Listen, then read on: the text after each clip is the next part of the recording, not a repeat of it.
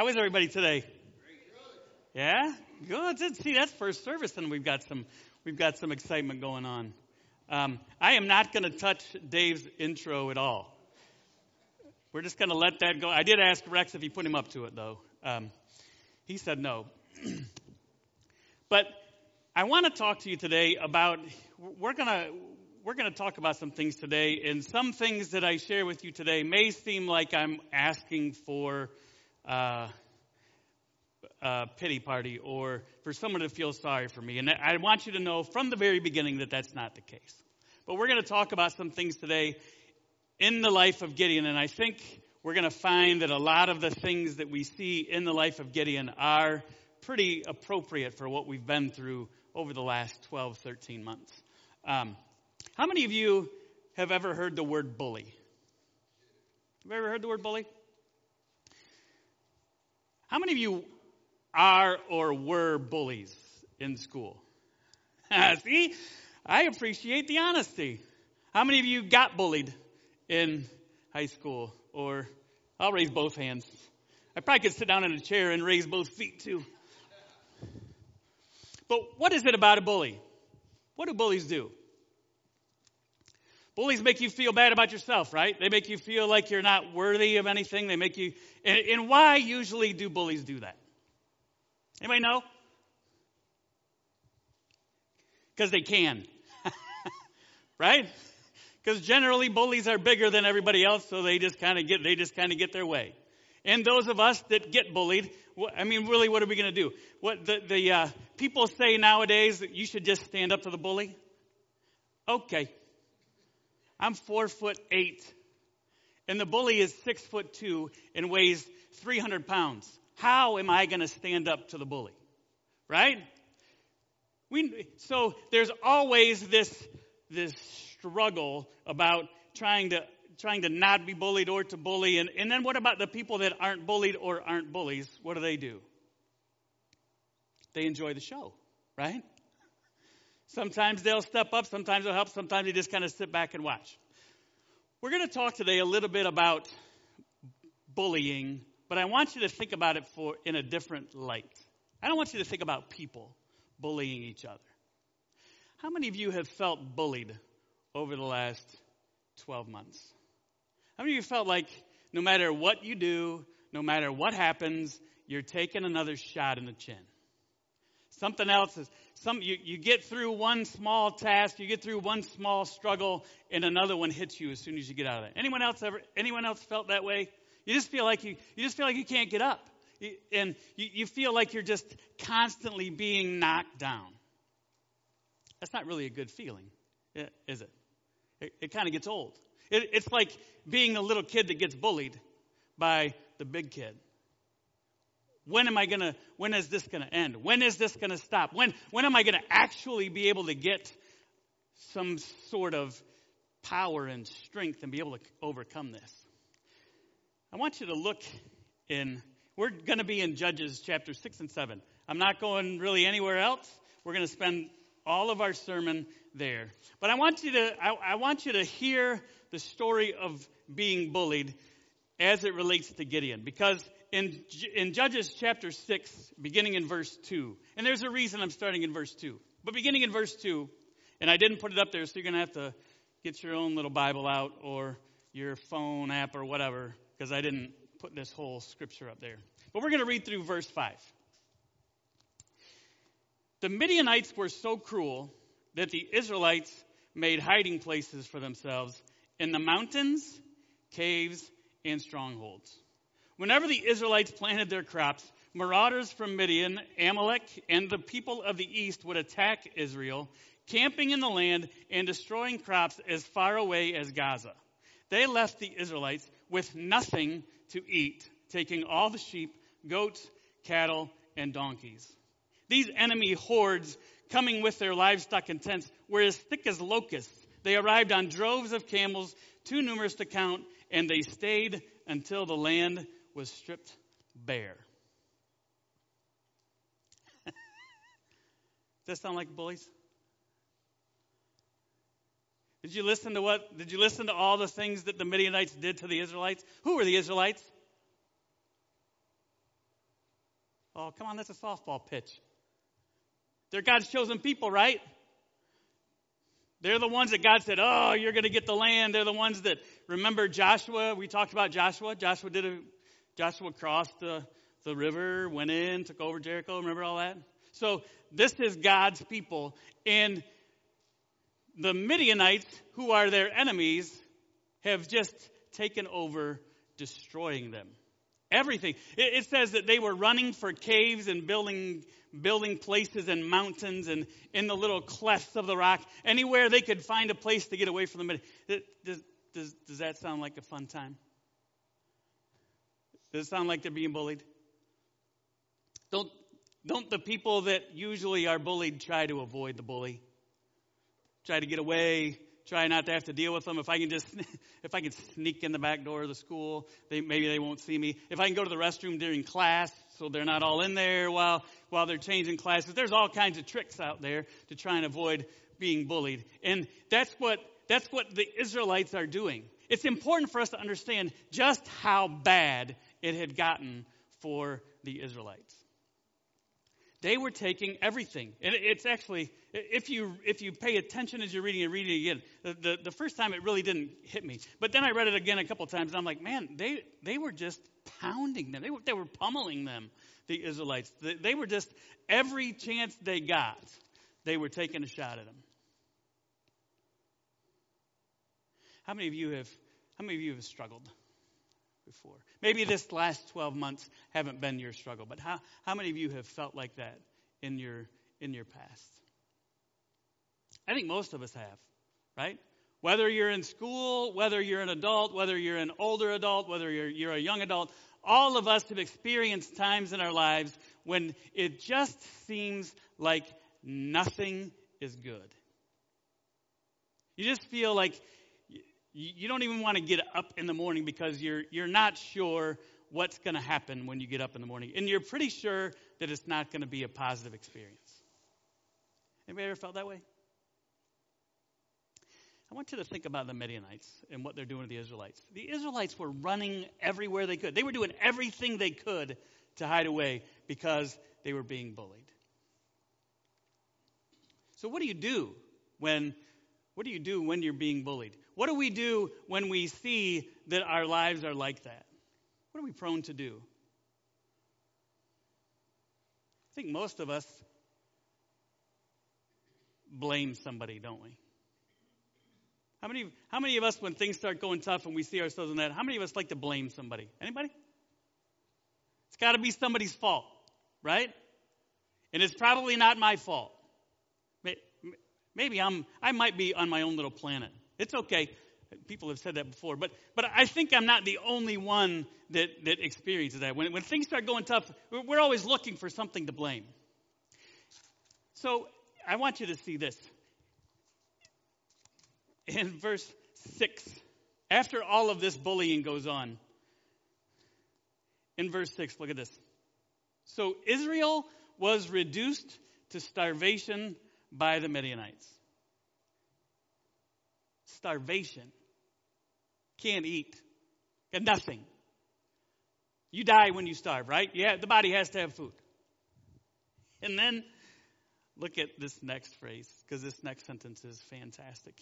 And then the Israelites cried out to the Lord for help. Then the Israelites cried out to the Lord for help.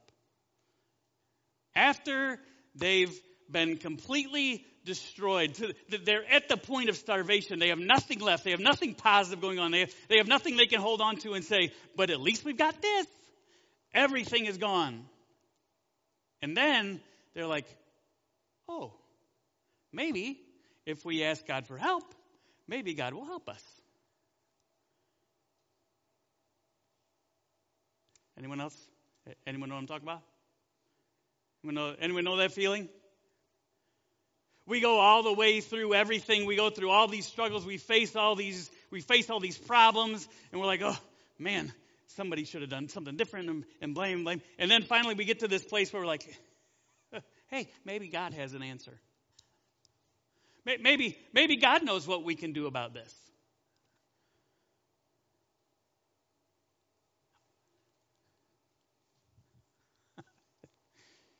So they call out to God, and God says, this is what I want you to see, folks.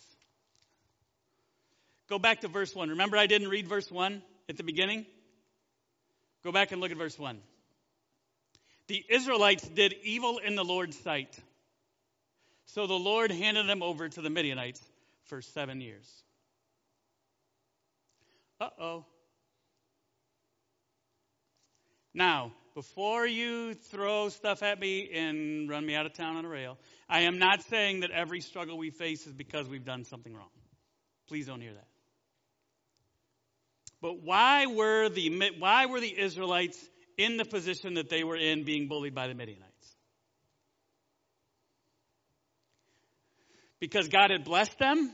He took them across the Jordan River. They took over Jericho. They won all these battles. They destroyed all these people. And then they served God faithfully for the rest of their life. Right?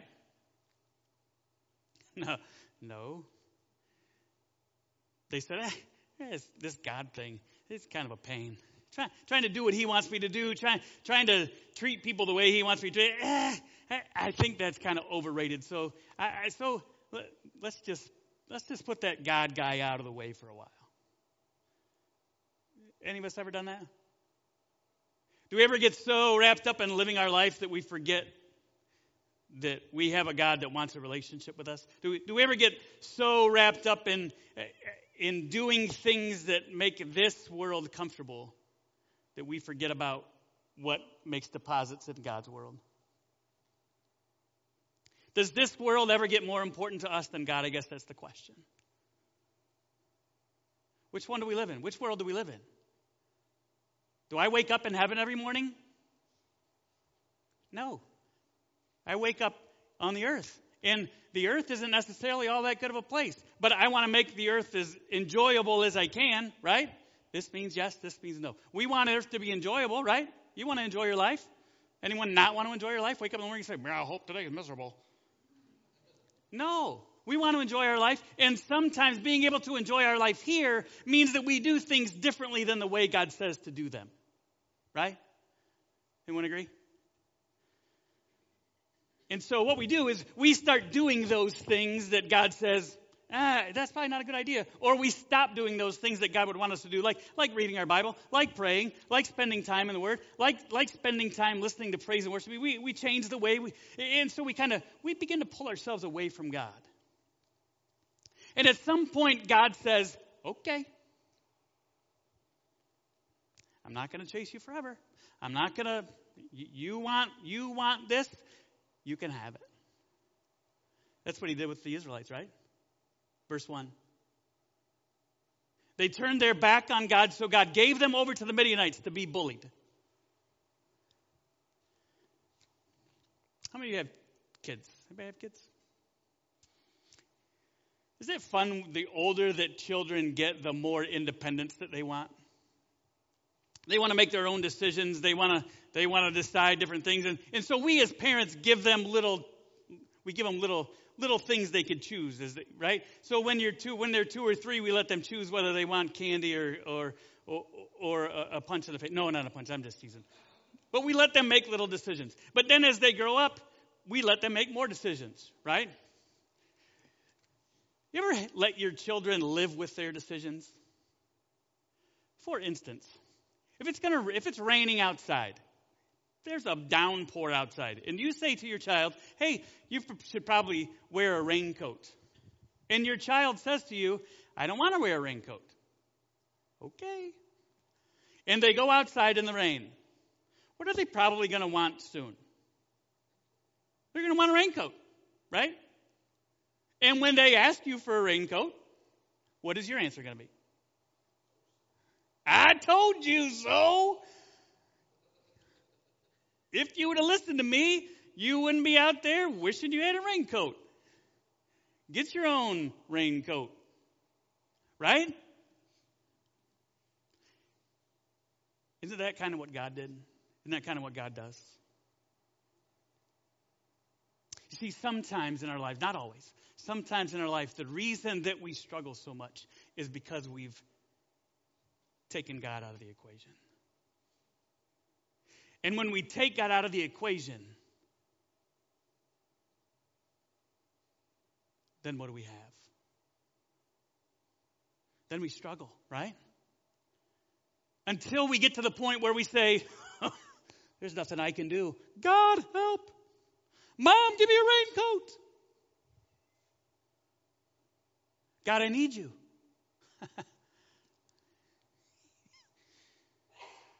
It always amazes me when people say the Bible doesn't fit today.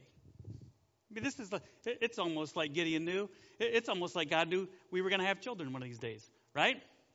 So God comes to Gideon. They cry out to God. God says, okay, this is what happened. You guys, I gave you everything I needed to give you, but you didn't want me, so I let you go your own way. And I let the Midianites but now because you've called on me, now I'm going to help you. And so he goes to Gideon, the angel of the Lord goes to Gideon and says, hey, I want you to do some things for me. I want you to take care of this.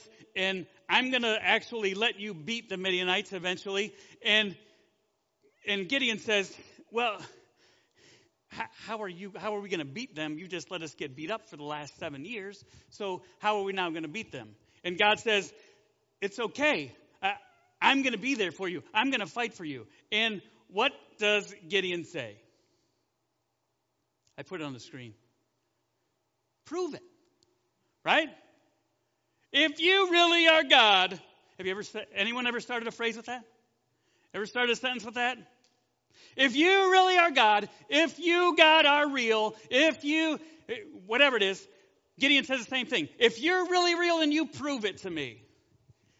Sit here and wait while I go. And so Gideon goes, bakes some bread, makes some stew, cooks some meat, and then comes back. So this is the way my mind is a little bit warped. What's the angel doing while Gideon is going to prepare all this food? I don't know. Is he playing solitaire? I don't know. But he's just standing there waiting. And then Gideon comes back with this, and he puts it in front of the angel of the Lord. And the angel of the Lord says, okay, set it up this way. And you can see all the details in the book, in the Bible if you want to. But he says, set it up this way. And Gideon said, okay, all right. And then the angel, to prove it to Gideon, the angel takes a stick and he touches this. He touches this offering that's just sitting on a rock with the stick. One of the coolest verses in Scripture. I put it up there for you in 21. And fire flamed up from the rock and consumed the offering. Fire flamed up from the rock and consumed the offering. It's gone. Where did the fire come from? The rock. Not striking flint against the rock. Just the rock. The rock just all of a sudden says, gone. Would that blow your mind? If there's meat and some broth on a rock and you see fire come up from the rock, that freaked me out. I'd be like, whoa.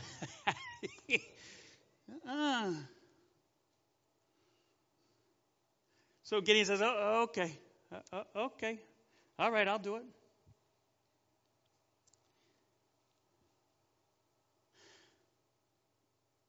What does God have to do for you to prove that he's real?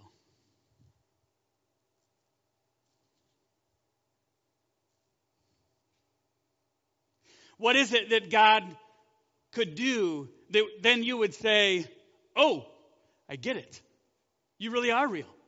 I really am going to follow you. I really am going to trust you. And I guess if you can make that rock catch on fire and destroy, okay, I got it. I'm with you.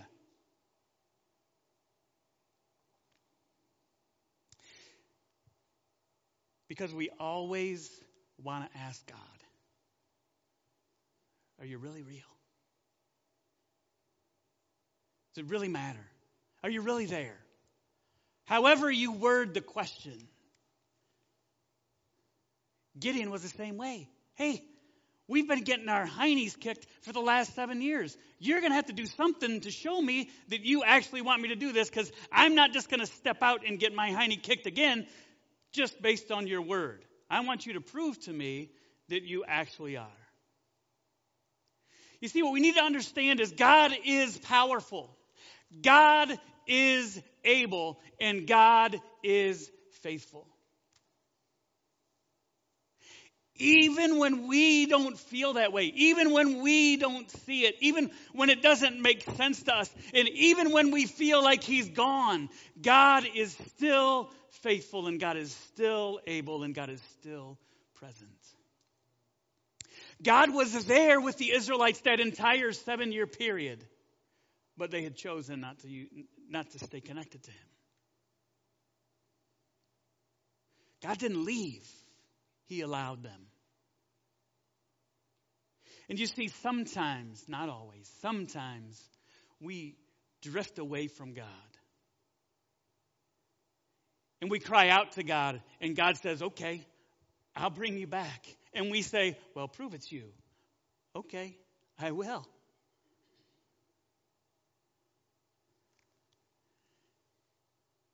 So then, okay. So Gideon then goes and destroys an altar.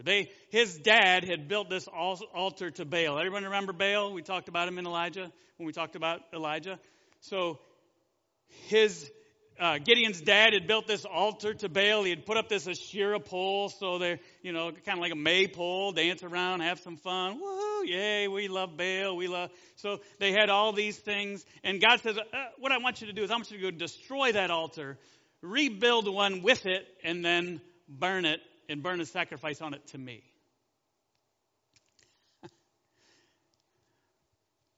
There's so many little cool parts of this story, and you'll miss them if you're not paying attention. Because after that, Gideon says, okay, I'll do it. You've proven it to me. You made fire come from the rock. You've proven it to me. I'm on your team, God. Let's do this, but let's do it at night so nobody knows.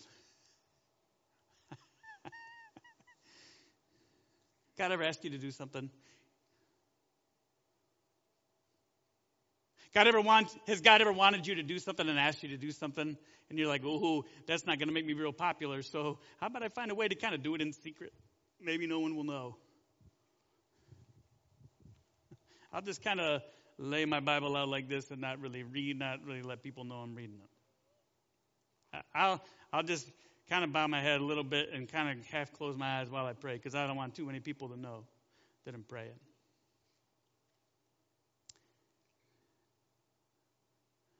But Gideon does it, though, right? He goes, they wake up the next morning, they go, who destroyed our altar? It had to be Gideon.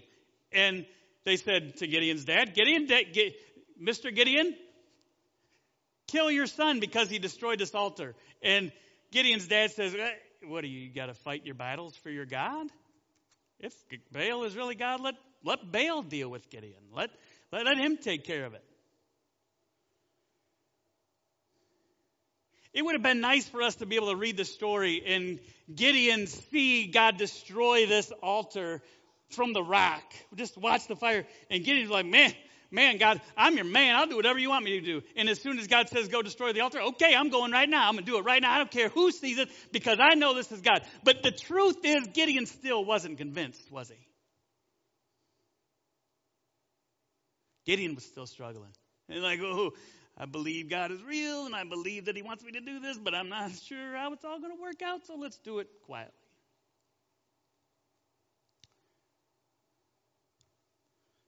You ever find yourself in that position?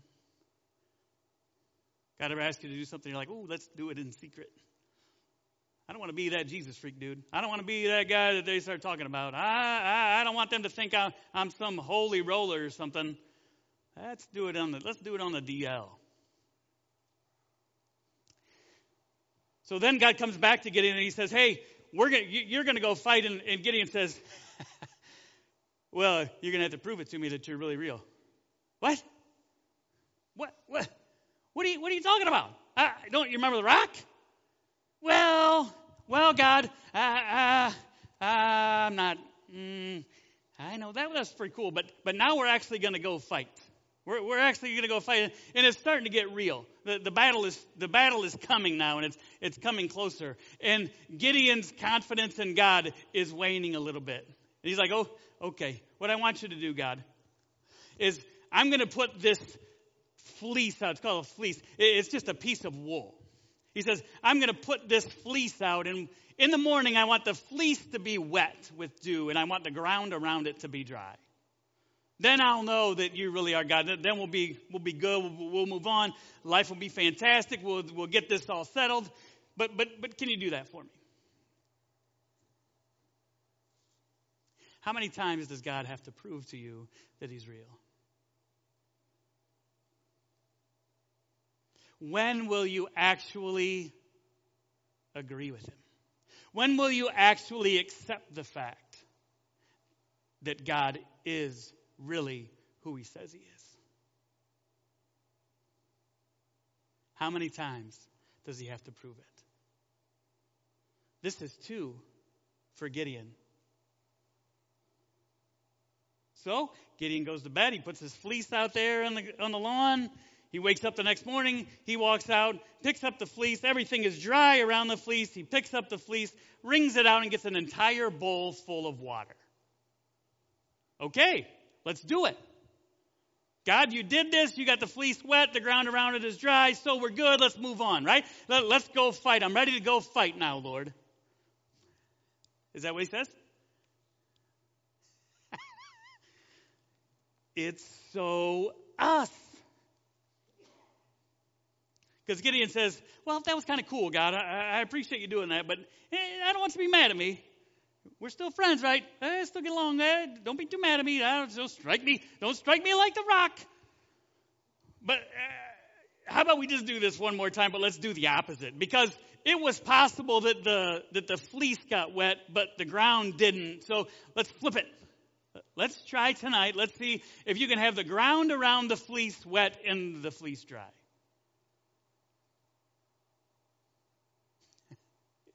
And he wakes up the next morning, and the area around the fleece is wet, and the fleece is dry.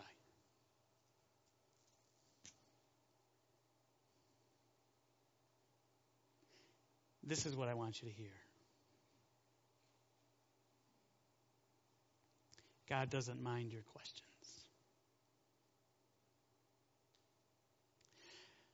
God understands that he doesn't make sense to you. God knows that he is so much beyond our ability to understand that we're not ever going to really get God. We're never going to honestly be able to say, "I understand everything I need to understand about God." We're never actually going to be able to say, "I know beyond the shadow of a doubt that God is going to do everything he's asked me to do, and he's going to follow me." There is always going to be some struggle, and there's always going to be some doubt. That's why it's faith. If there wasn't an opportunity for doubt, there wouldn't be an opportunity for faith. Does that make sense? If I can't not believe something, then I don't have to work at believing it. This table is gray. I know it because I see it. I don't need faith to understand that table is gray, right? Now, if I were to tell you that there's a beautiful flower on there, you just can't see it, there's some doubt, right? But I said it's there. Why don't you trust me? That's faith. Gideon had the same struggle you have. God asked him to do something. God put him in a place to do something. God gave him opportunities to do great things. And Gideon said, "But I'm not sure. God, I want you to make sure that I'm sure, and I want you to prove it to me."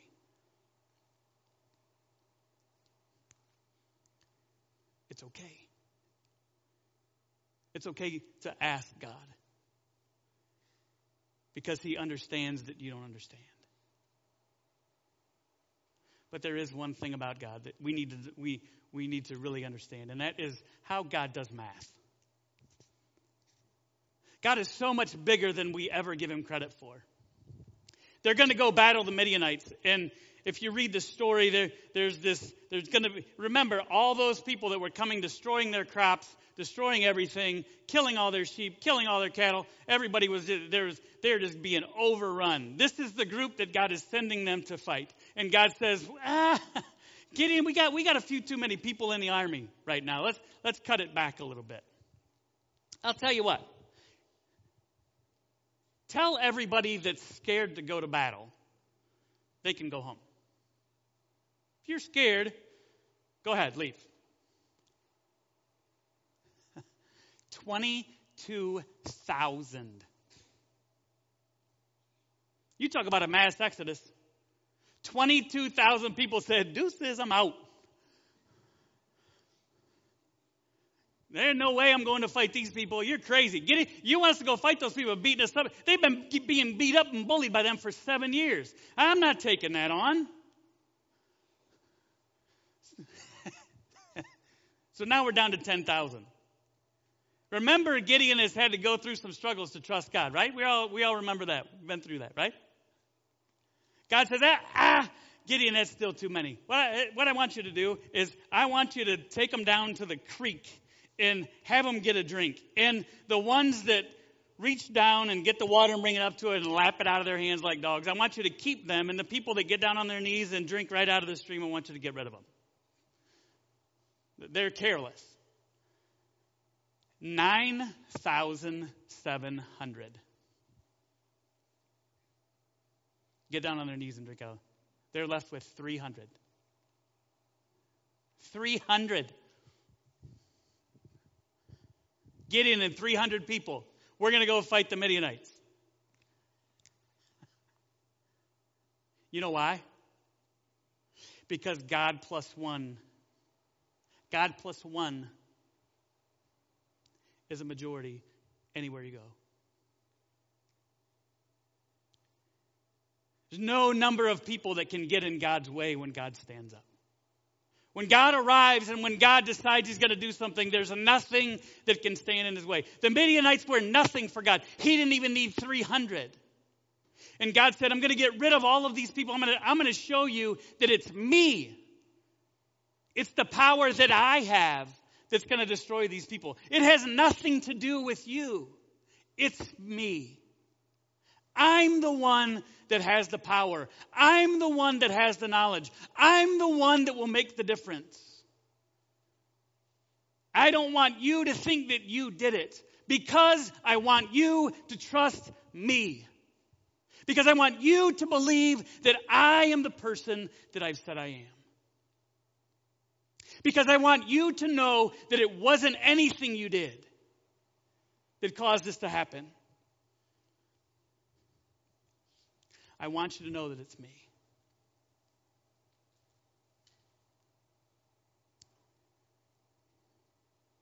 I'm going to ask the worship team to come forward. And I want to just share with you this last year for us as a family and in our work. I've spent many years thinking that I was doing what God didn't want me to do by being a police officer and not being a pastor. And some people have told me I'm crazy. And this last year has kind of shown me that that's true. Everyone knows COVID started in March, and anybody that has any connection to any sort of human resources work knows it's been a nightmare, because nobody wants to go to work and everybody wants to be paid without going to work. And so we had to figure out how we were going to keep people safe, still get jobs done and all of that stuff. So we started that in March. On July 4th, Anthony Dia was shot and killed in the line of duty. And they looked to me to plan the funeral. Thousands of people. We filled Savage Arena. Thousands of people to prepare for. In August, a friend of mine had a stroke while he was on vacation with his family in Tennessee and died. And they didn't have a church, and they asked me to plan the funeral. Thanksgiving Day, another friend of mine, Kevin Dumas, could have been a bully as big as he was working out with his daughter, was doing lunges and a workout with his daughter in their home. And they took a break, and she went to get a drink of water and came back. Her dad had had a massive heart attack and died. And they asked me to plan the funeral. Thanksgiving Day.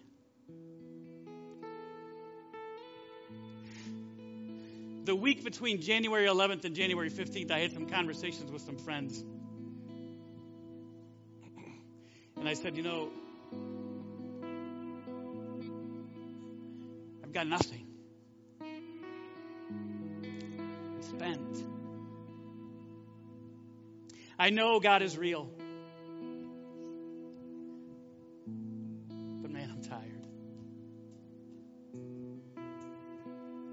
I'm not exactly sure what all is going on. And I'd really like to give up. And I wrestled with that. January 18th, Martin Luther King Day. I'm at home.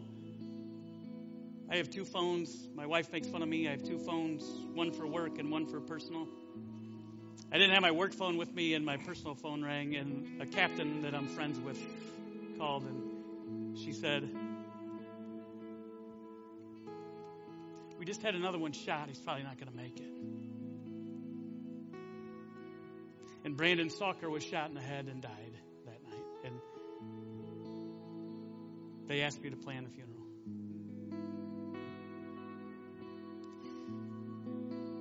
And after the funeral on Tuesday, I worked Wednesday through Friday. The chief told me I could have Monday through Wednesday off of the next week. And that next week, at the end of those 3 days, my mother-in-law went in the hospital. Took a turn for the worse. And she passed away that Friday.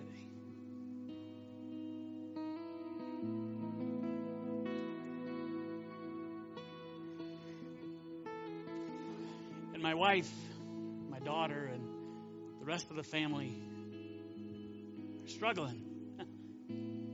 And I'm struggling in planning a funeral.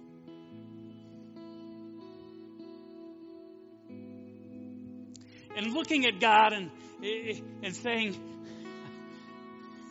this is unfair. This isn't right. You're cruel.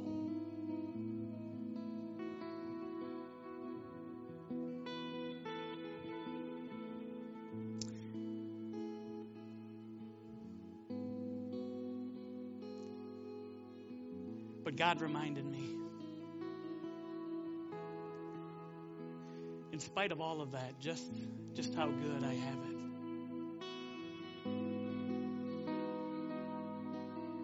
Because I have a wife and 3 beautiful daughters that love me dearly. Way more than I deserve.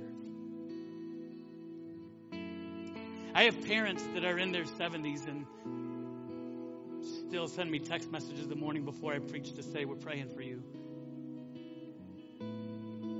I've got a solid job. I got a little grandbaby I got to see a couple weeks ago. She just had her 2nd birthday. I got another grand nugget on the way.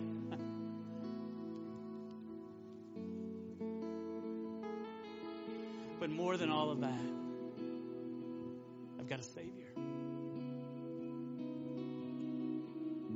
I've got a God that says, no matter what it looks like down here on earth, Brian, No matter what you go through,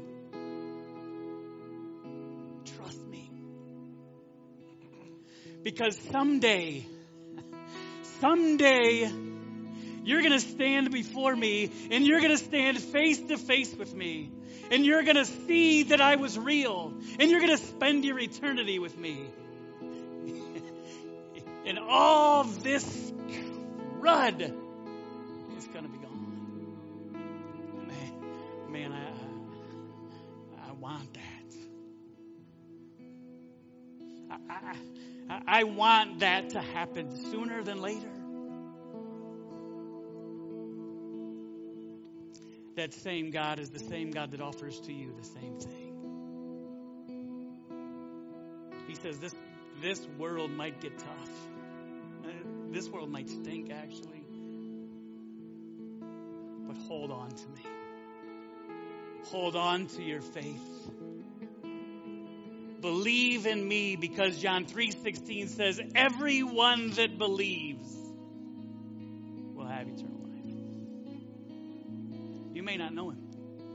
Today might be your day. You might know him, but it's been a while since you spent time with him. Today might be your day. You might be living strong in faith. Your faith might be bursting at the seams right now. And God bless you. And I'm glad for you. Hold on to it. Because God is good. Even when we don't think so. God is faithful. Even when we don't feel it. And God's promises are true. All the time. Let's pray. God, we don't deserve you. We don't deserve your love. But you've given it anyway. Help us, Lord, when we feel like you're not there. God, please give us a double portion of your Spirit. Fill us. Take away the questions and strengthen our faith. In Jesus' name I pray.